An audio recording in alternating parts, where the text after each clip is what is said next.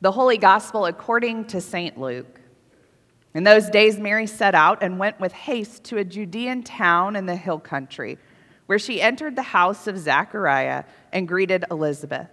When Elizabeth heard Mary's greeting, the child leapt in her womb, and Elizabeth was filled with the Holy Spirit and exclaimed with a loud cry, "Blessed are you among women, and blessed is the fruit of your womb.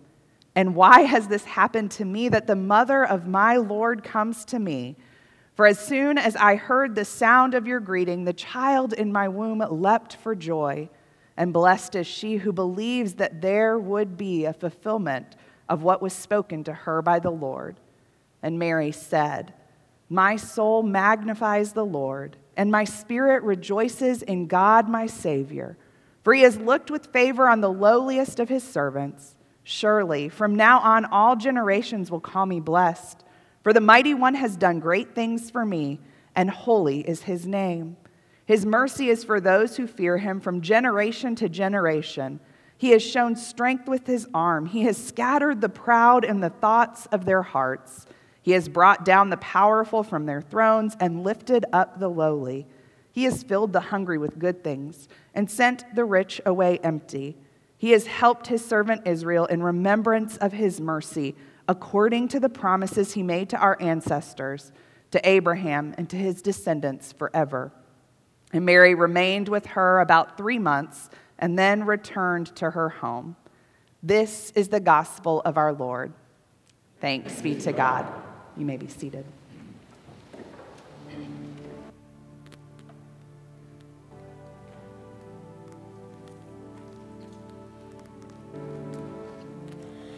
My soul proclaims the greatness of the Lord. My spirit rejoices in God, my Savior. For he has looked with favor on his lowly servant. From this day, all generations will call me blessed. The Almighty has done great things for me, and holy is his name. He has mercy on those who fear him. In every generation, he has shown the strength of his arm. He has scattered the proud in their conceit. He has cast down the mighty from their thrones, and has lifted up the lowly. He has filled the hungry with good things, and the rich he has sent away empty. He has come to the help of his servant Israel, for he has remembered his promise of mercy, the promise he made to our fathers, to Abraham and his children forever. Glory to the Father and to the Son and to the Holy Spirit, as it was in the beginning, is now, and will be forever. Amen.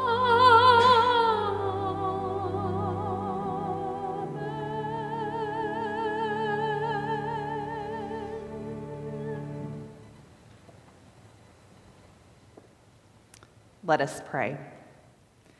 May the words of my mouth and the meditation of all our hearts help us to live and love like you, O Lord, our rock and our Redeemer. Amen. Well, it's the Sunday before Christmas, but I'm sure that I didn't have to tell you that. You already know, right? The countdown is on 5 more days. Now, I'm going to go out on a limb here and say that my husband is more excited than my children for Christmas to be here. Not because of what is or isn't underneath the tree, not because of the food or the family time that we'll be having due to the child care center being closed for the next 2 weeks, or anything else. David is excited because Christmas movies can be over. Yes, I'm one of those people that watches Christmas shows and movies every single night, and if I'm not working or watching the kids, I watch them during the day too. There was one particular day that I had off that I watched 4 in one day. I went back and counted because Netflix allows you to do that, and I've watched 31 Christmas movies this season and 2 full Christmas TV shows. Now, that doesn't include what I've watched with the kids. So David cannot wait for Christmas Day. Little does he know that Christmas lasts for 12 days.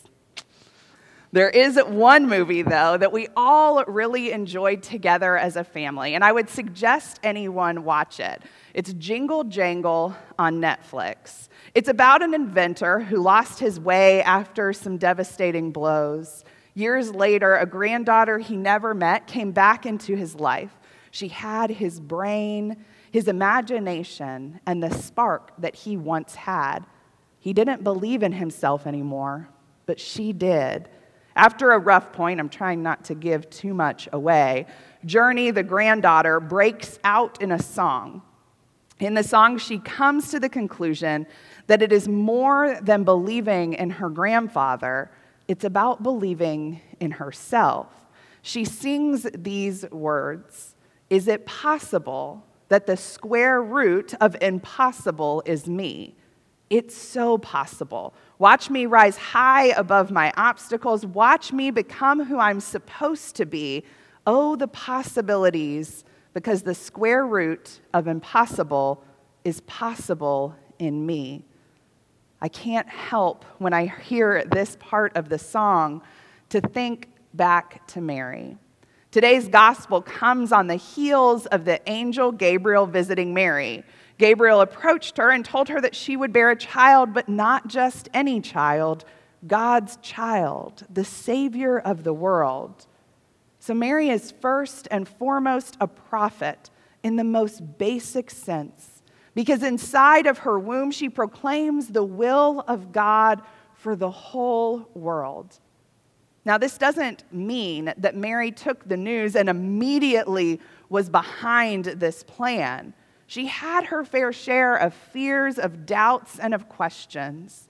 Mary said to the angel, "How can this be, since I am a virgin?"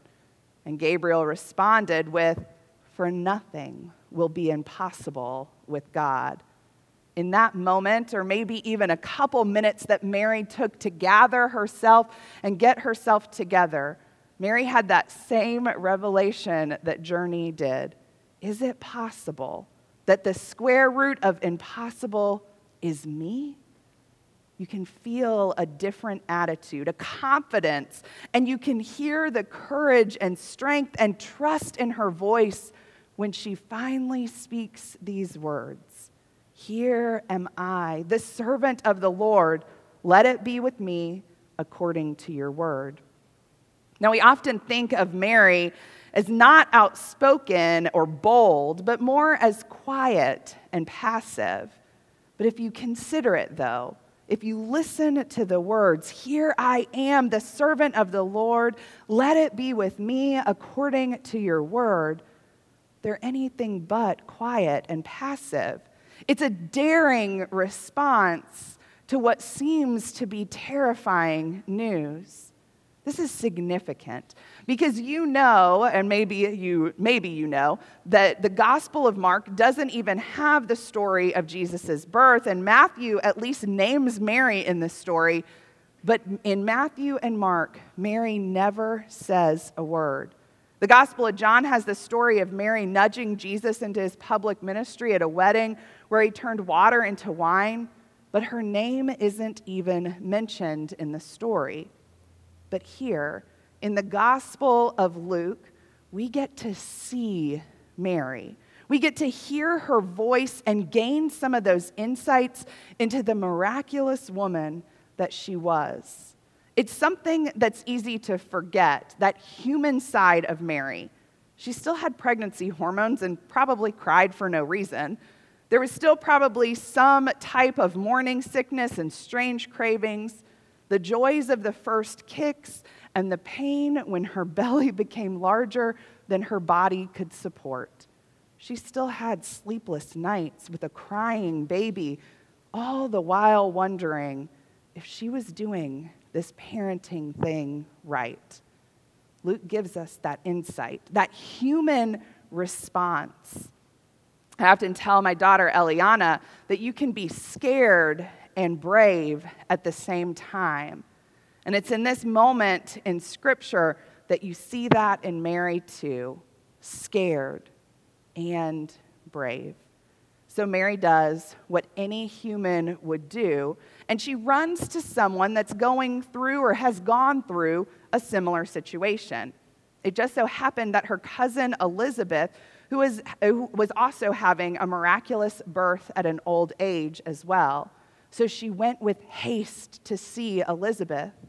And Elizabeth did what any good friend or family member would do. She welcomed Mary in.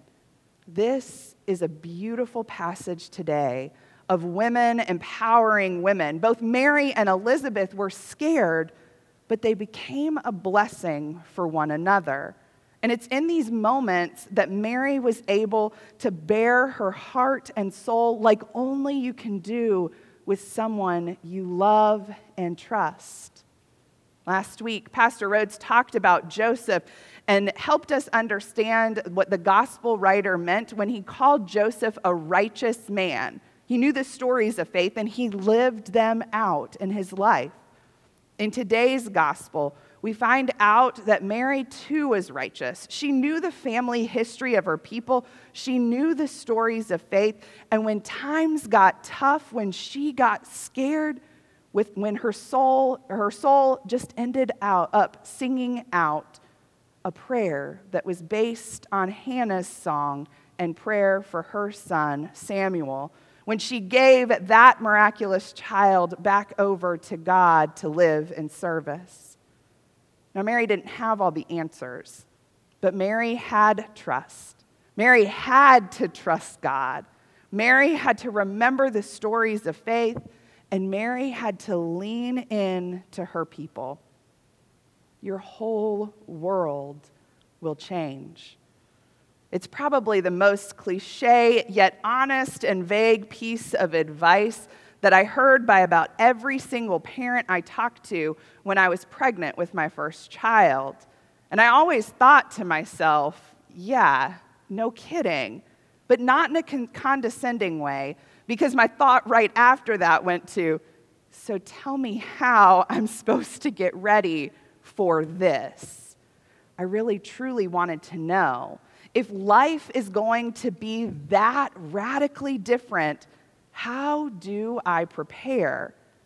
Because babysitting, having a kid overnight, or setting an alarm to wake up every 2 to 3 hours would not even come close to what happened after the birth of my first child. Nonetheless, after hearing this piece of advice for about the 15th millionth time, I knew I needed to prepare myself, my spirit, my soul in some way for this life-changing event. But how? It wasn't until a couple years or two after having Eliana that I heard about this ancient Navajo tradition called a blessing way. A blessing way in its truest form is a rite of passage for those your whole life is about to change events, not just about motherhood. If you think about it, baby showers focus on the baby, right? It's pink and blue, guessing the stats of the baby, tasting baby food, or whatever other games there are. and opening up presents for the baby. A blessing way, or a mother blessing, focuses on loving on, filling up the cup of a soon-to-be new mother. It is only women who circle around this mother, people that she trusts and that she loves. It's not as much of a shower as it is like a pampering.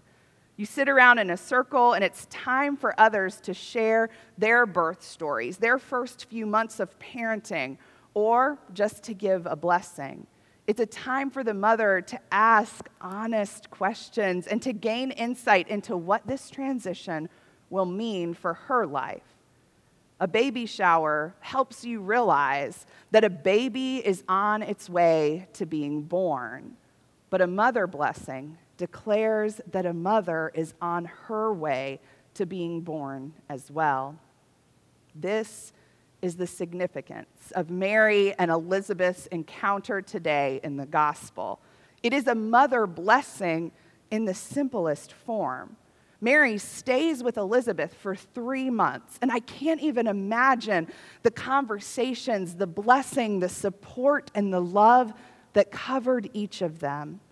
Mary and Elizabeth's time together gave them both the strength to carry on. Now, I'm certain that the moments that they shared together ended up coming up during their lives, giving them strength in moments that they needed it. In moments of exhaustion and aggravation, they both turned back to those moments together. Mary to Elizabeth's blessing, and Elizabeth to the gift and blessing of her child leaping for joy in her womb at the sight of the Mother of God. During times of confusion, and maybe even in the final moments of Mary's son's life on a cross, Mary turned back to those words of Elizabeth to give her the strength that she needed to get by. Come what may, Elizabeth's blessing stood for Mary. This blessing called Mary into her being, making the impossible possible for her. As our lives seem to shift and change over time, we too are in need of Mary's bravery to trust God, to remember the stories of faith that have been ingrained in our being, and to lean into our people for blessings that sustain us, so that we can realize our own God-given potential that is placed inside of each and every one of us. Amen.